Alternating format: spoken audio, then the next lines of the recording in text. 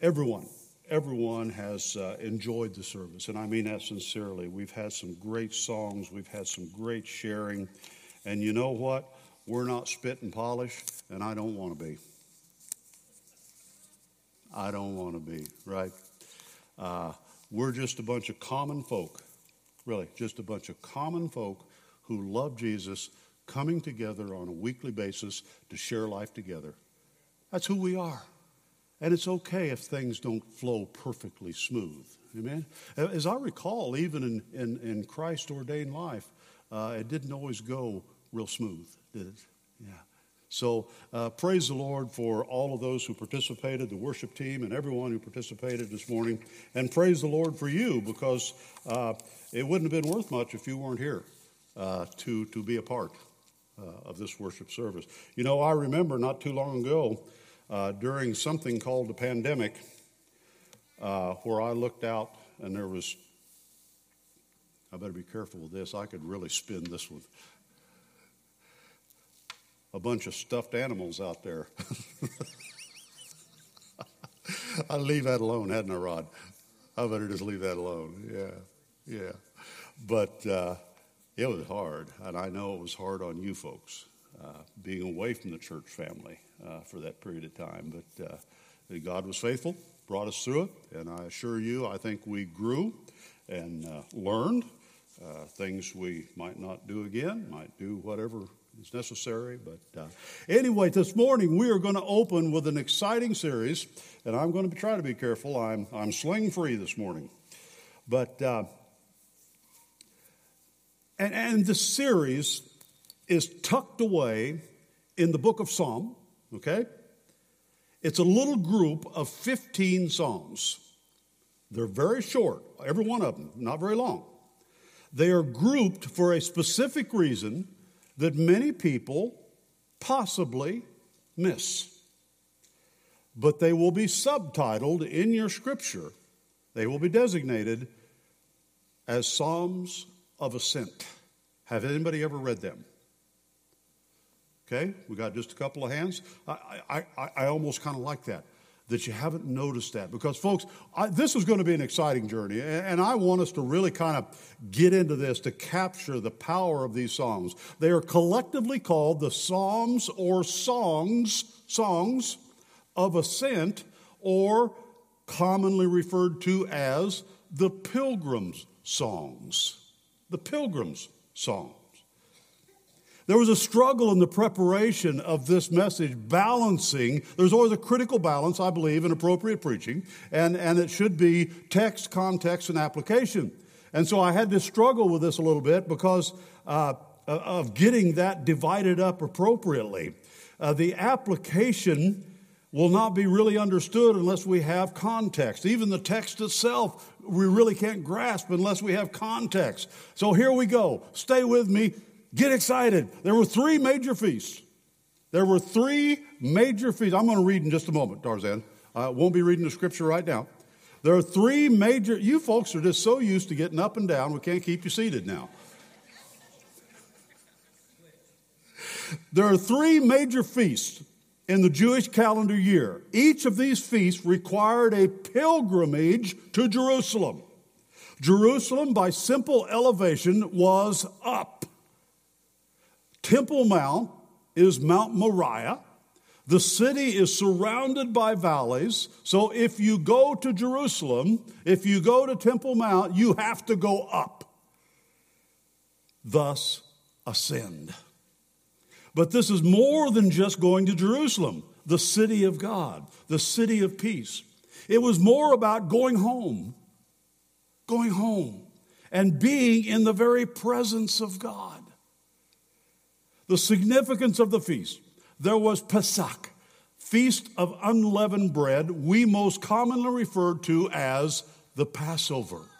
The second feast was Shavuot, the Feast of Weeks, or the Harvest Feast, the ingathering. The third was Sukkot, Feast of Booths, or Feast of Tabernacles. So let's take a very quick overview of the first feast that the pilgrims, the early Jews, would have made this journey to Jerusalem. The Pesach, or the Passover, is perhaps the most important Jewish festival in the Old Testament. In Exodus 12, the Lord first gives the instructions for the Passover festival. Passover occurs in the first month of the Jewish religious calendar, the month of Nisan, corresponding to March, April, or sometimes early May. On the evening before the 15th day of the month, Israelites were to sacrifice a lamb and place its blood above their doorposts as a sign that the angel of judgment passed over them when they were in Egypt, sparing their lives. After the Egyptians had received judgment, they admonished Israel to leave immediately in preparation for the Exodus. The people were to make bread without leaven, for it didn't have time to rise. They were to leave in haste.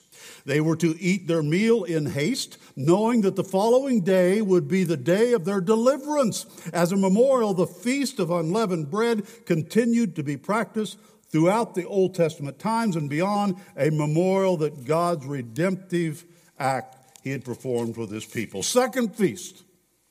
So we have the Passover, the sacrifice of the lamb, the unleavened bread. Shavuot, described in Leviticus 23, the festival of weeks, is the second of three solemn feasts that all Jewish males were required to travel to Jerusalem to attend. How do you get to Jerusalem? You got to go up. This important feast gets its name from the fact that it starts 7 full weeks, or exactly 50 days after the Feast of First Fruits. Do you see some things coming together here?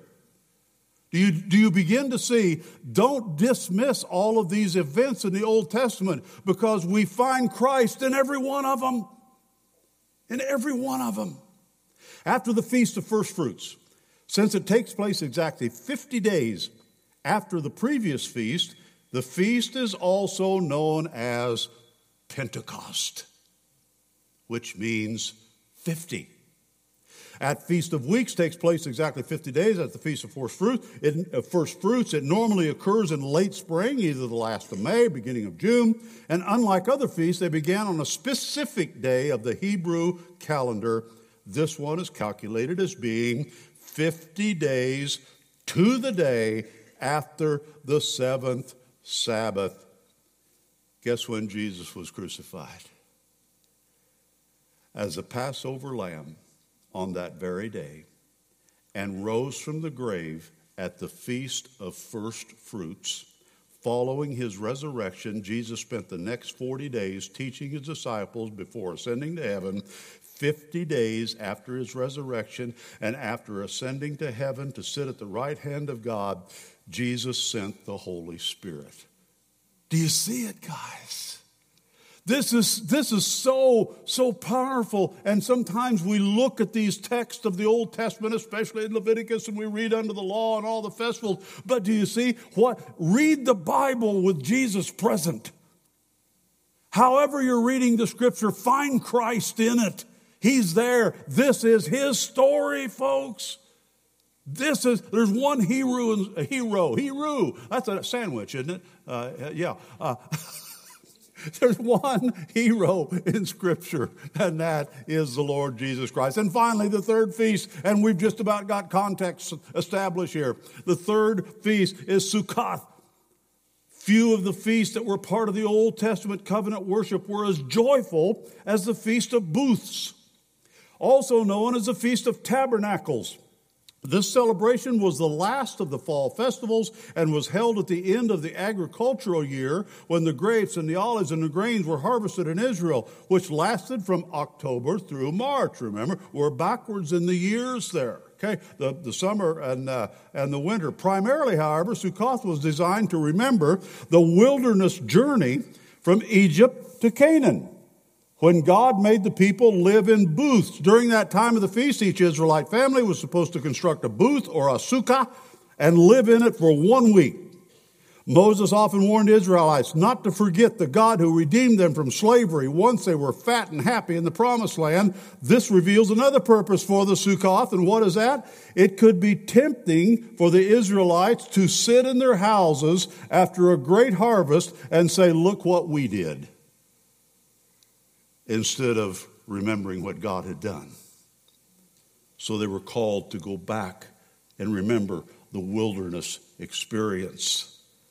Look at what we did. Living in booths for a week reminded them that their success in Canaan was wholly on account of the God's grace. He had brought them to a good land and could just as easily have taken them out. A tangible reminder of his provision in the wilderness during Sukkoth showed the Israelite they must always trust him alone for their supply. Do you see the significance in all of this?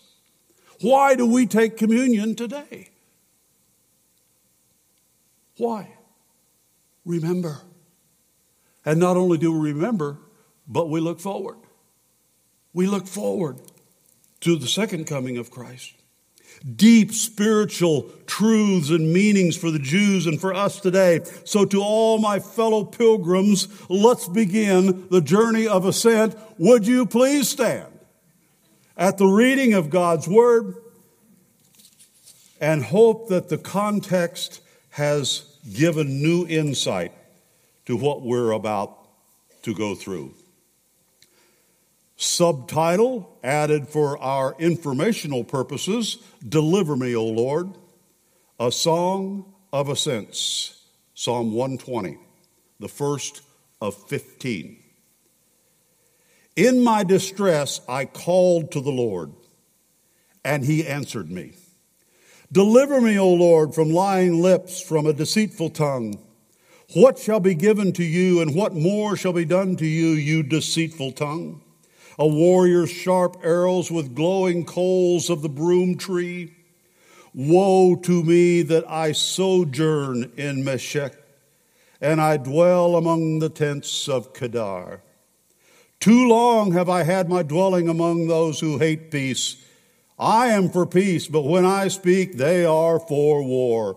Brothers and sisters, what we have here is a very disgruntled pilgrim. A very dissatisfied pilgrim. Let's see why. Father, would you please bless the reading of this word, that we may understand not only the text, but also what it means to us today. How these words of frustration, of dissatisfaction can be applied to our pilgrimage journey as followers of Jesus Christ. Thank you, Father, for the great salvation that puts us in this condition of just simply wanting to go home. For it's in Christ's name we pray. Amen. Please be seated. In 1966, do we have anybody that remembers that? Oh, yeah. Well, unfortunately, I wasn't saved, and I may not remember a whole lot of it. But there was a song that was released by a couple of folk singers called Simon and Garfunkel. Rosemary Time, I forget the name of the album, but anyway. Thank you. Thank you. I listened to a lot of Simon and Garfunkel back then, got kind of into that folk music. But they wrote one and released it in 1966 called Homeward Bound. I wish I was homeward bound. And it's their story of entertainers. Their story of being on the road and on tour day after day, month after month, and they simply wanted to go home. It kind of became a mantra song of many of the GIs of the era who were shipping overseas. They dreamed of being back home. Tarzan, remember being in Germany? We'd talk about going back to the world. Short timers? Yeah, going home. Going home. How many of you have ever been away from home for an extended period of time? See some hand, a little participation. It don't matter. It can be a week or it can be months. It can be years, a couple of years, you know. But Dorothy had it right. Dorothy had it right. There's no place like home. E.T. had it right. E.T. call home. E.T. call home. You know the longing that I'm talking about. This is the pilgrim journey. How many of you ever seen Pilgrim's Progress? Read the book or seen, I tell you, the animated movie is excellent, and I mean that. We just sat down and watched it with the kids here about 2-3 weeks ago. Before I even knew exactly what the series was going to go, we watched Pilgrim's Progress together, and we had a chance to stop halfway through the movie, and we just sat around in the living room and talked about it. You know, who is this character? Who is this character? Who is this character? What's this mean to us? I encourage you, no matter what age you are, watch Pilgrim's Progress and watch the animated version if you want to. It's good. It's really good. But this is what it's about. We're pilgrims. We're on this journey headed toward the celestial city, the city of peace. I want to go home. Hearing that word immediately places images within our mind. There's no place like home. Whether home evokes painful memories, and at times it does, or pleasant ones, our hearts are longing for a place called home. In one sense, the Bible is a story about going home. Remember what happened in Eden? Man was kicked out of their home. Do you see it? And for years after, Adam would pass by with the kids and they'd see the flaming security at the guards at the gates of the Garden of Eden. And the kids would say, "Dad, what happened there?" And he would say, "Kids, that's where your mother ate us out of home."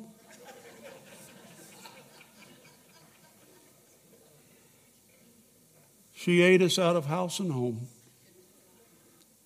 Gotcha. But it's true. It's true. Man was kicked out of his home. That perfect place he was removed from.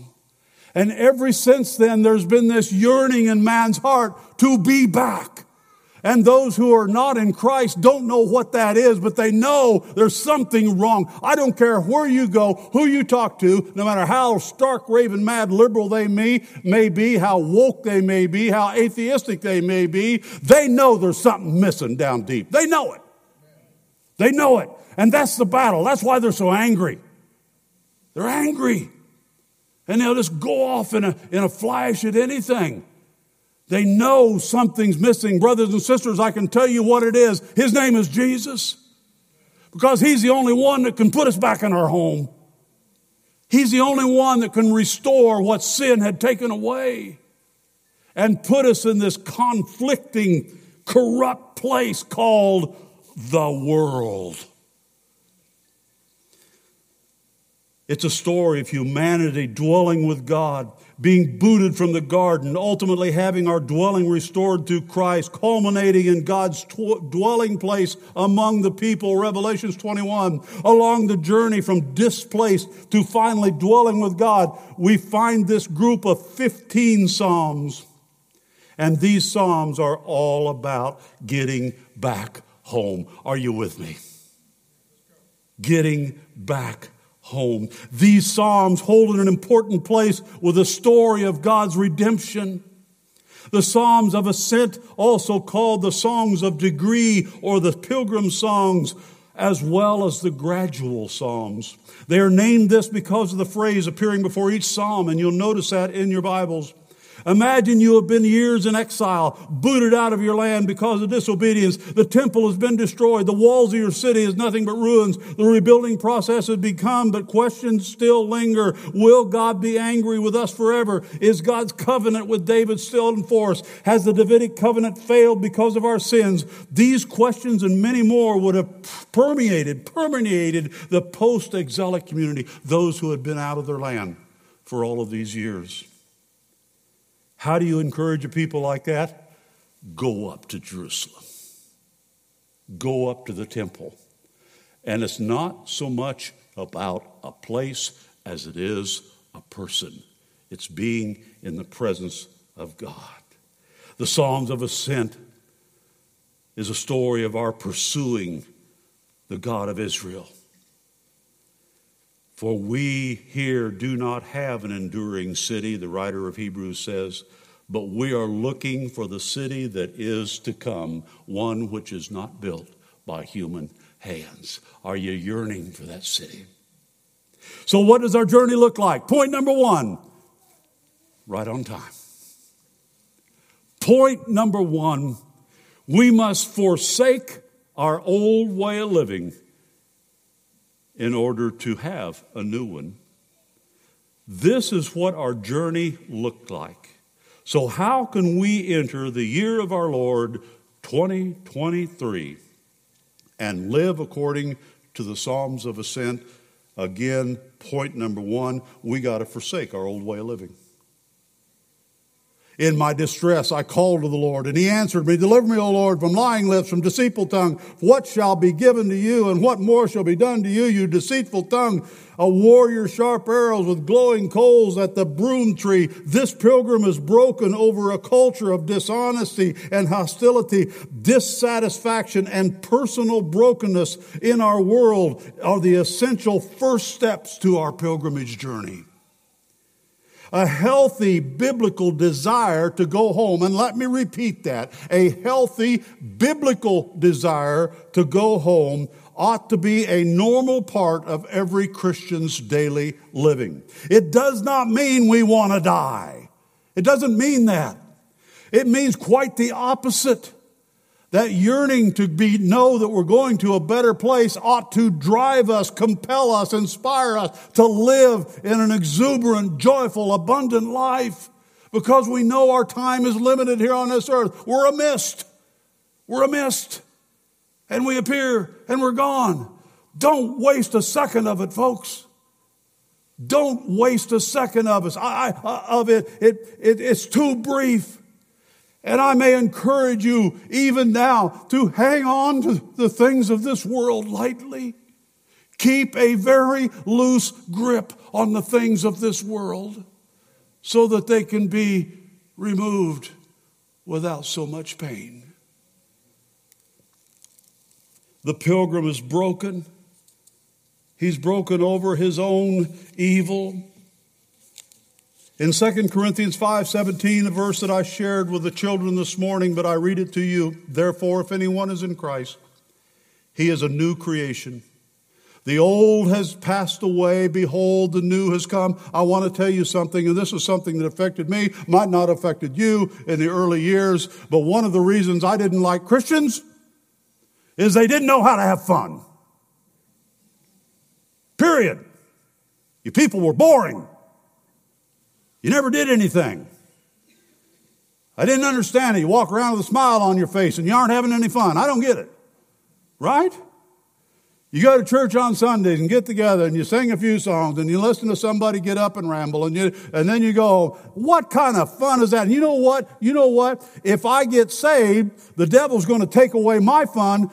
The lie is that I'm going to lose all my fun. The devil convinces you that God is going to take away all your fun. I'll get it out. Stay with me. God is going to take away all your fun, and I'm going to look just like you. From an unsaved, listen to me, folks, please listen to me. From an unsaved person, that's the type of irrational thinking that dominates. But it took being born again to find out what fun was all about. It took being born again. Now I get it. Now I did it. God didn't take away my fun. He gave me a whole new party to go to. Amen? And that's it. That's the turning point. But the devil wants us to believe, wants the unsaved to believe that once you come to Christ, it's a life of drudgery, a life of whatever it is. And quite often there's some Christians who promote that image. So quit sucking on your sour persimmons and joy up. Joy up, huh? Joy up. The world behind me, the cross before me. No turning back. No turning back. Jesus said to the man, no one who puts his hand to the plow and looks back is fit for the kingdom of God. Folks, we got to leave the whole life behind, and it ought to be a burning desire in our heart to leave that life behind and live in the abundant and joyful and free life that Christ has granted us through his sacrifice on the cross. Glorious resurrection, ascension, coming of the Holy Spirit. We ought to be the most joyful people in the world. Point number 2, we must keep our focus on the deliverer. This is part of the Pilgrim's Progress movie or book. People along the way that will help us. That will help us. In my distress, I called to the Lord. Deliver me, O Lord. Deliver me, O Lord. Get me out or get me through. Either way, I'm trusting you. That's my own little riddle for today. Can I share that again? I wrote that. I didn't copyright it, so you're welcome to share it, Brian. I think so. Yeah. Get me out or get me through. Either way, I'm trusting you. Our God will not only set you free, but he will get you home. Don't forget that. It doesn't matter how difficult the journey, God will be with you. He is Emmanuel. The Lord Jesus Christ has promised to never leave us or forsake us. The pilgrim's journey will take you through deserts and dry times. The pilgrim's journey will take you through the valleys and the low times. But you will enjoy the lush pastures and the still waters along the way. Amen? Because God will be with you. Do you see the pilgrim's hope is never really about the place we're going, but the person we're going to see when we get there. It's all about Jesus, the author, perfecter of our faith. Forsake the old life. Focus on Christ.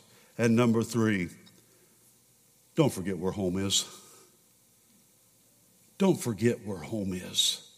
We must never forget where home is. Woe to me, so I sojourn in Meshech, that I dwell among the tents of Kedar. Too long have I had my dwelling among those who hate peace. I am for peace, but when I speak, they are for war. I'm tired of not being home. That's what the pilgrims say. I am not where I'm supposed to be yet. Brothers and sisters, the new creation that Christ makes us, he calls us to, the new being, the new life, the new hope, everything that he gives us is about our new home, and it's simply preparing us to move in. We are now a people in Christ who are not made to live here on this world. We're ultimately made, remade, renewed, recreated to live in glory. And so this whole world is just uncomfortable at times and quite honestly a little bit frustrating. But I encourage you, do not be frustrated with the world. And the world, talking about those who are unsaved, living according to the will and desires of the flesh, not knowing how to do it any different. That's simply who they are. But the question is, who are we? And are we living according to the new nature? I want to go home. I want to go home. Pilgrims are not nomads. Let me finish up with this. Pilgrims are not nomads. Like pilgrims, nomads are on the move, carrying their homes with them, following their herds and pursuing new markets for their handiwork and everything they sell to make a living. Wherever they make camp is home for that moment or that night or that season. Pilgrims, on the other hand, have a destination. That's the difference. Their journey has a purpose. Pilgrims are restless to reach their journey's end. They press on and don't linger too long in any one place. Pilgrims, bound for their destination, adding to their numbers as they go, often find the journey itself part of the divine experience. And listen to that carefully. Someone once said, all the way to heaven is heaven. For has he not said, I am the way. I am the way. The Psalms are a declaration of our relationship with God, our Creator.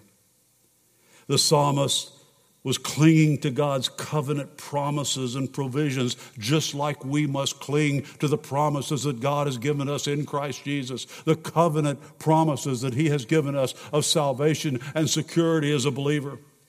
What we find in the psalm is not a neat and tidy, this is hard for some preachers, a neat and tidy systematic theology.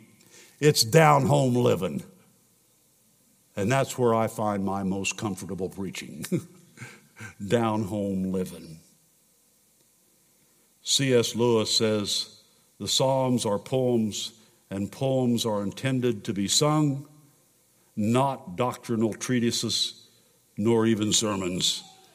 Whether songs of adoration, confession of sin, protests of innocent, complaints about suffering, pleas for deliverance, assurance of being heard, petitions before battle, or thanksgiving afterwards, the Psalms are all expression of a unique relationship between one true God and His people. Amen.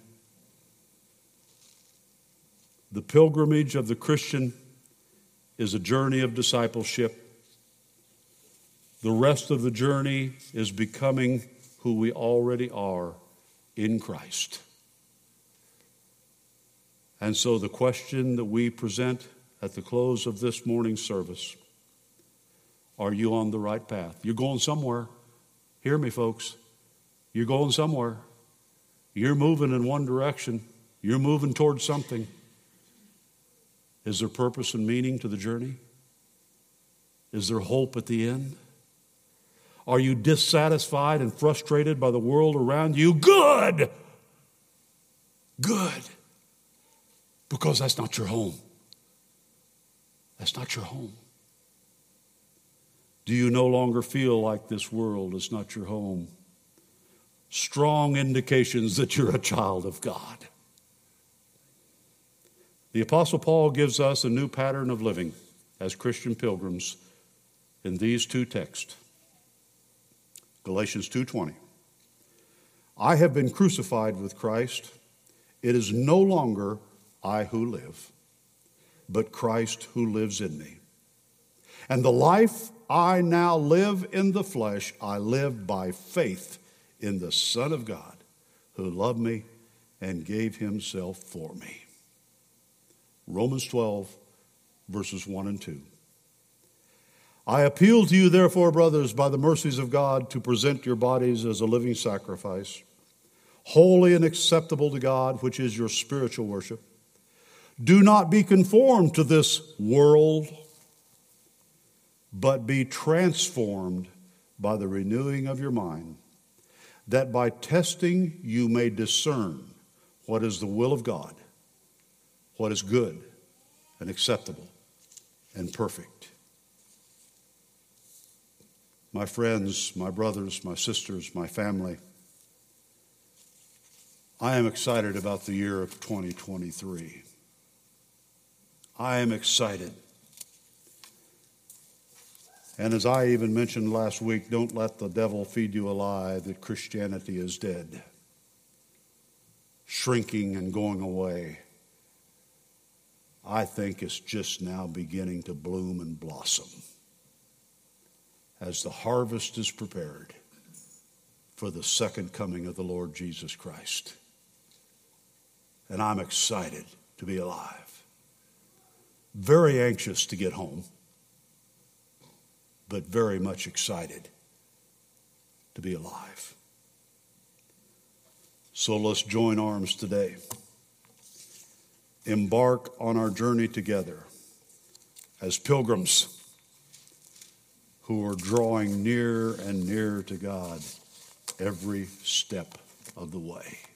Father, thank you for this time that we've had. Thank you for the Word of God, living and active. Thank you for these beautiful Psalms that just touch us where we live. Touch us where we live. Sometimes provide discipline, sometimes bring conviction and even leading to repentance, but always the hope of joy. The hope of joy that there's a better place. There's a better place. And Christ has prepared it for those whom He has prepared. And it's in his name we pray. Amen. Amen. If you've never accepted Jesus Christ as your personal Lord and Savior, what a way to start a year. What a way to start a year with new life, with a new beginning, with a blank slate, everything erased from the mind of God who says, I choose not to remember that anymore. All of those sins are cast as far as the east is from the west.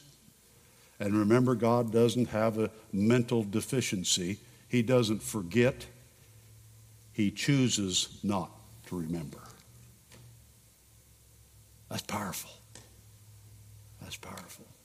But let God give you a new life today. And go to the biggest party that's ever been designed around a big table called a wedding banquet, the wedding supper of the Lamb. Party.